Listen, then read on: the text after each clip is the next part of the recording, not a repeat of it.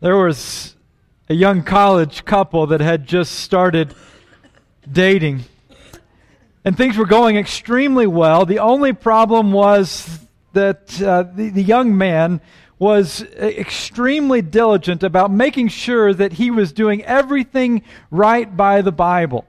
And he desperately wanted to kiss this girl, but he couldn't find any justification in Scripture that would allow him to do that. So he diligently began to search the Scriptures to try and find a verse that would give him authority to do what he desperately wanted to do.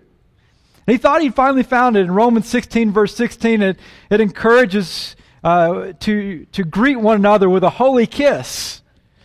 But to make sure, he went to his Bible professor at school and asked him just to make sure that he was interpreting Scripture correctly. And after the discussion, the boy left thoroughly disappointed. Couldn't find a reason to use that passage to justify a kiss with this girl after a date.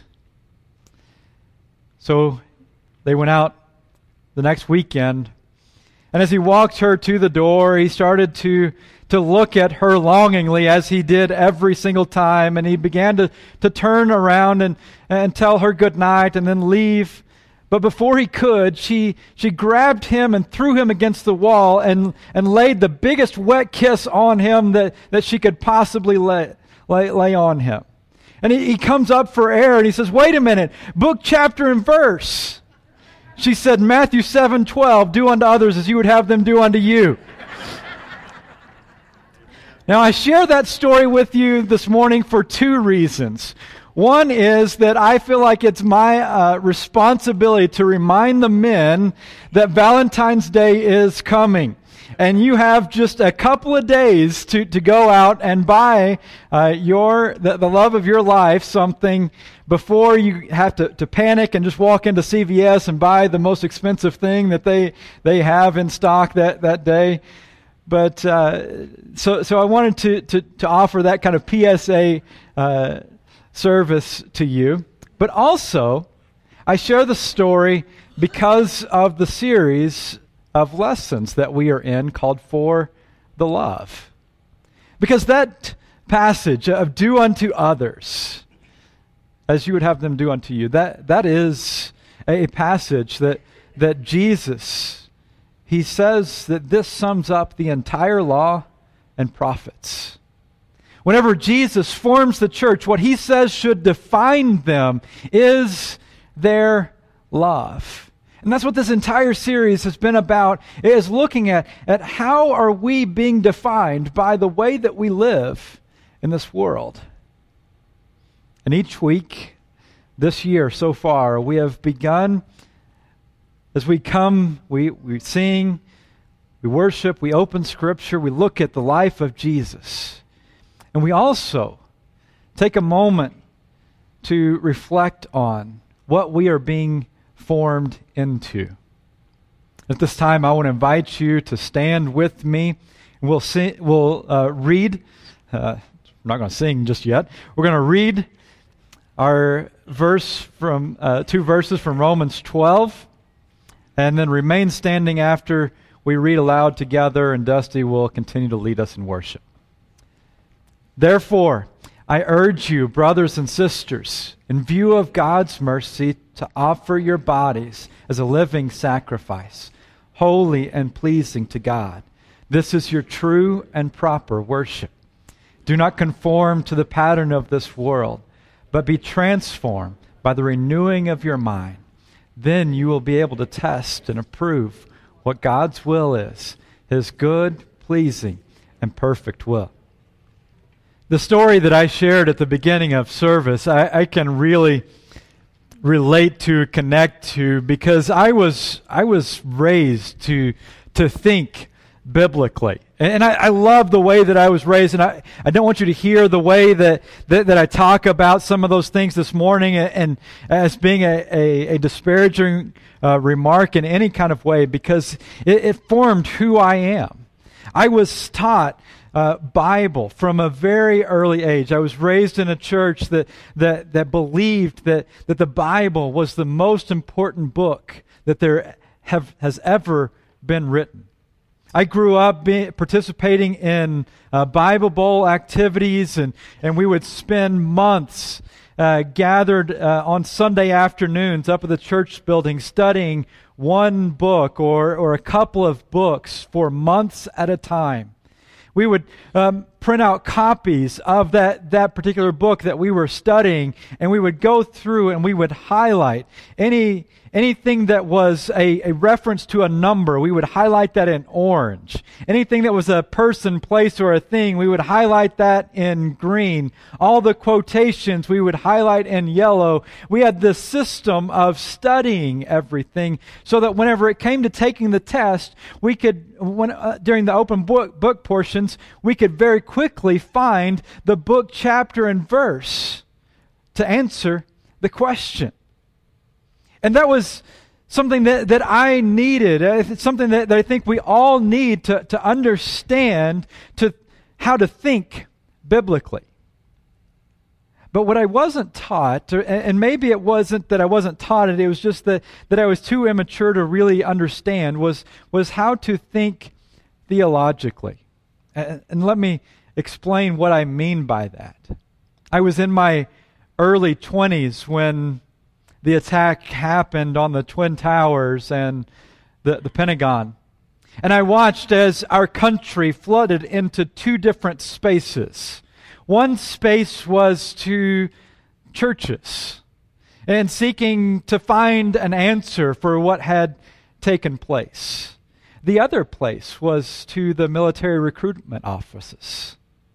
And I was of an age and where that was appealing, but as I started to reflect on that, I realized that I was already in one of those spaces, but I hadn't been taught how to think about the other space. There are book, chapter, and verses that seem to contradict on the way that Jesus or even God talks about wars and violence and what is our role in that. The first full-time preaching job that I had, I wasn't there very long, and I began to be approached by members. One woman that was divorced and had 5 kids, and she was it was a bitter divorce that she was going through, and she was looking for counseling on how to process the divorce, but also to find ways of co-parenting so that the children don't suffer as a result of that. Another family approached me. They had adopted 2 children that had been abused whenever they were very little, and then after a short period of time, one of the children confessed to me that their stepfather was continuing to, or their adopted father was continuing to abuse them. Those were cases that I didn't have a book, chapter, and verse to go to that would tell me how to live in this particular instance. And my default response whenever I didn't have a book, chapter, and verse that told me I could do this or that I couldn't do this was just to simply disengage, to pull back. And that didn't suffice in those instances. Jesus was confronted by people that were trying to trap him into thinking biblically. They wanted to know, is it right to pay taxes to Caesar? And Jesus asks for a coin. He looks at the coin for a moment and then refuses to engage at their level and flips the coin back to them and says, "Give to Caesar what is Caesar, and to God what is God's." That was a very theological statement that Jesus was making as he's looking at who God is and the trajectory that God is moving this world to, and says, this is the way that you engage in the world. And as a result, it was a deeply political statement. Because inscribed on the coin that he had been handed were the words, "In Caesar we trust,"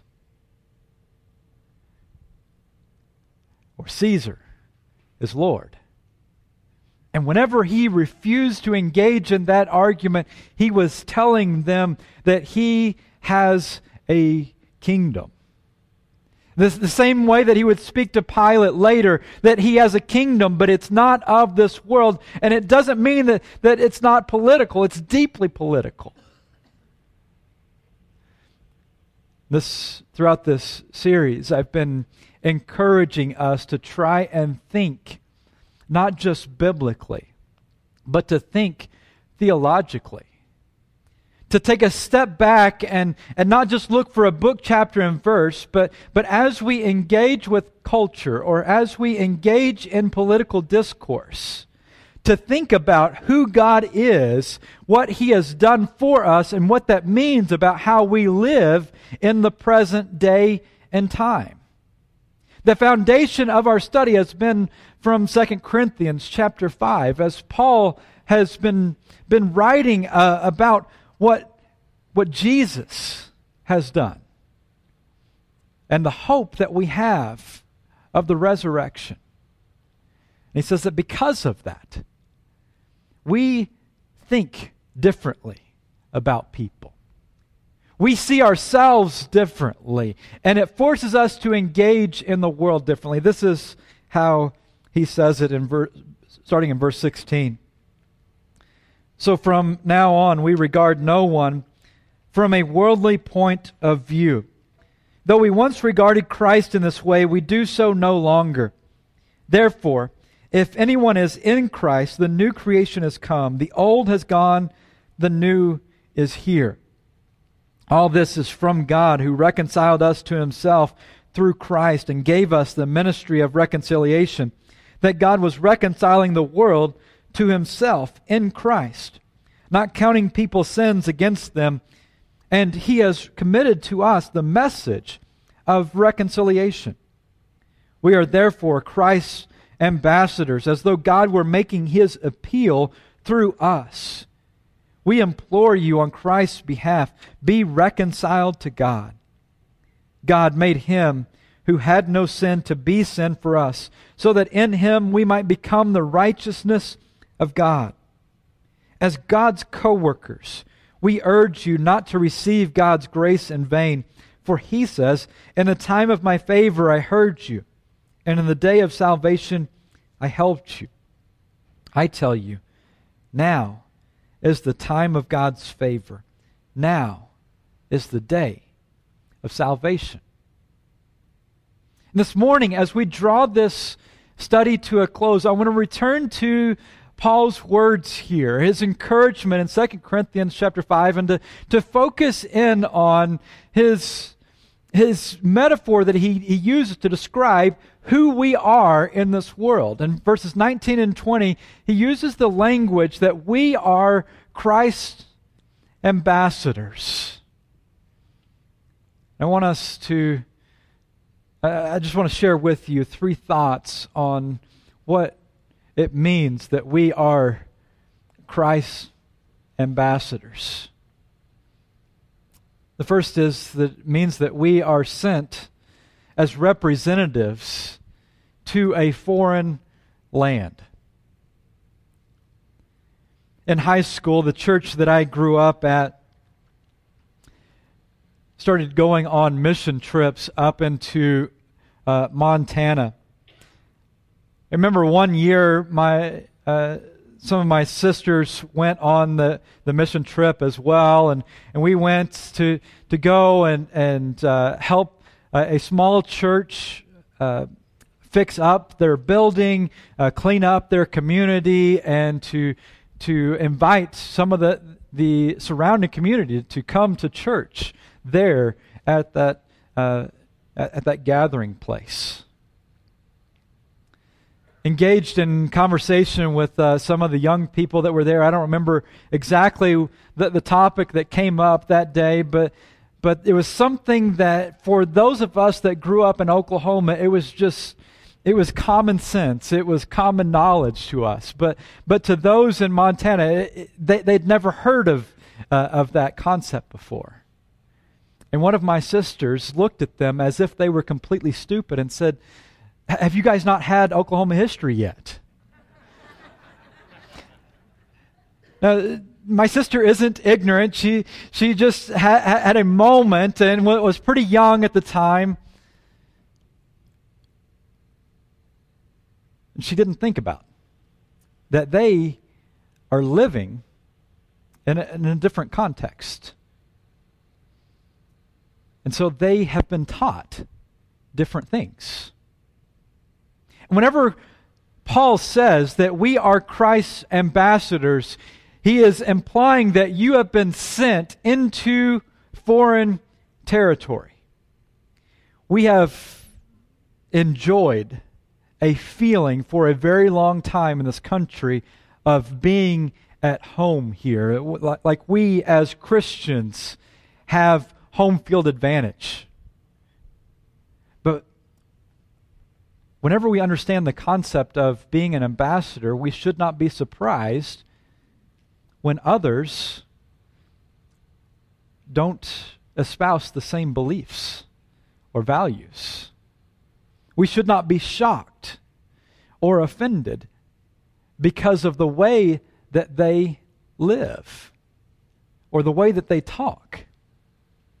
Because they have been given a different set of values because they are native to this land. Second thought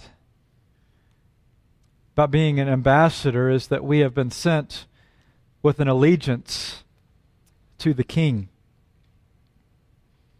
Philippians 1 verse 27, Paul says that above all, you are to live as citizens of heaven and conduct yourselves in a worthy manner, or a manner worthy of the good news about Jesus Christ. Paul is writing to this church in Philippi that is a military outpost. And so he's using this language that they are familiar with, and he's saying, you are citizens, not of Rome, but of heaven. And regardless of what happens in your life, live with your allegiance to heaven. Everyone has a noun that defines them and an adjective that describes them. Too many of us have allowed Christian to become an adjective. That we are Americans first. And we've talked about throughout this series how easy it is to begin to think that our allegiance is with the King, but really what we are doing is trying to get the King on our agenda. Just think about what you pray about. I read a survey that indicated that Christians in America, that more Christians pray that they would win the lottery than that they would win their neighbor to Christ. Which begs the question, where is our allegiance? The Barna Group just finished a lengthy study looking at millennials, those that were born in the 80s and 90s. And by and large, the millennial Christians, they believe that there's nothing better that can happen to somebody than come to faith in Jesus. But almost half of them believe that there's something morally wrong with sharing their faith with another person. My fear is that whenever I share that with you, that you just hear that and say that's another thing that's wrong with young people today, and continue to go back home and not love the person that lives next door to you.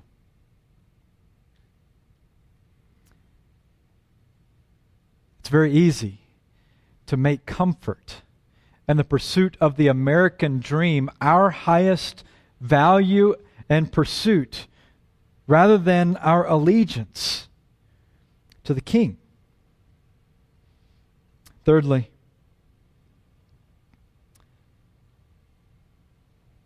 being an ambassador of Christ means that we have been sent with a message of reconciliation. What the world needs, what the city of Amarillo needs, is more men and women who, for the love of Christ, whenever they go to the diner or the coffee shop every morning, they have more to offer than their complaints about what's going on in California or Washington, D.C. But they have something to offer of love and hope because of their faith in Jesus Christ. What we need is more men and women that put on their white collars and they go to work in the business world. And they make their pursuit not the next promotion or not becoming rich, but blessing other people. What we need is more men and women that walk through the hallways of our schools and gyms and athletic centers, that view the win not as a trophy or not as a graduation rate, but as looking at that student and telling them that they are worthy of love. Because no one hears that enough. What we need in this city is more men and women that look at their child, their grandchild, their niece, their nephew, every time that they see them. And for the love of Christ, don't just look at them and tell them that the world is in front of them and one day they will make a difference in this world. But instead, we'll tell them that they are a child of God, and that makes all the difference in the world. What we need is more men and women who are committed to pursuing the Missio Dei, or the mission of God. Paul pleads that people are reconciled to God.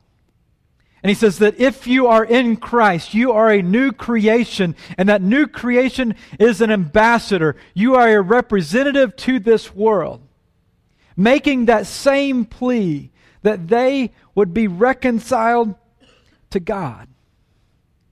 And the question that I'm trying to pose to you this morning, and that what I'm hoping that you are starting to see, is that this series, this study, is not just about politics. It's not just about the way that we engage with Facebook or social media. But it's about who you love and how you love them.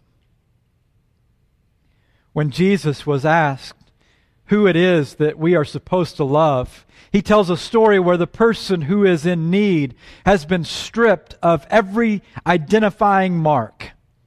They don't have clothes. They're lying, bleeding, face down. You can't tell if they're a Jew. You can't tell what kind of work they do. You can't tell what neighborhood they live in. You cannot identify anything about them.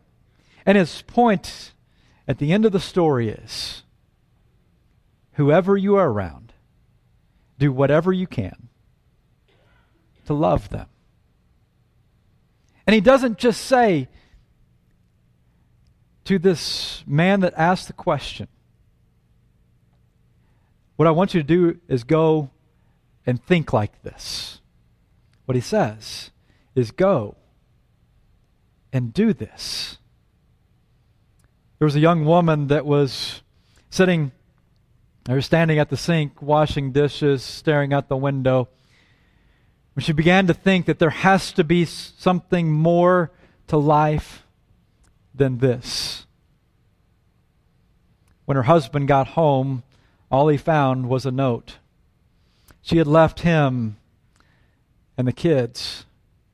She still called once a week to check on the kids, and at the end of the phone conversation, he would beg her to come home,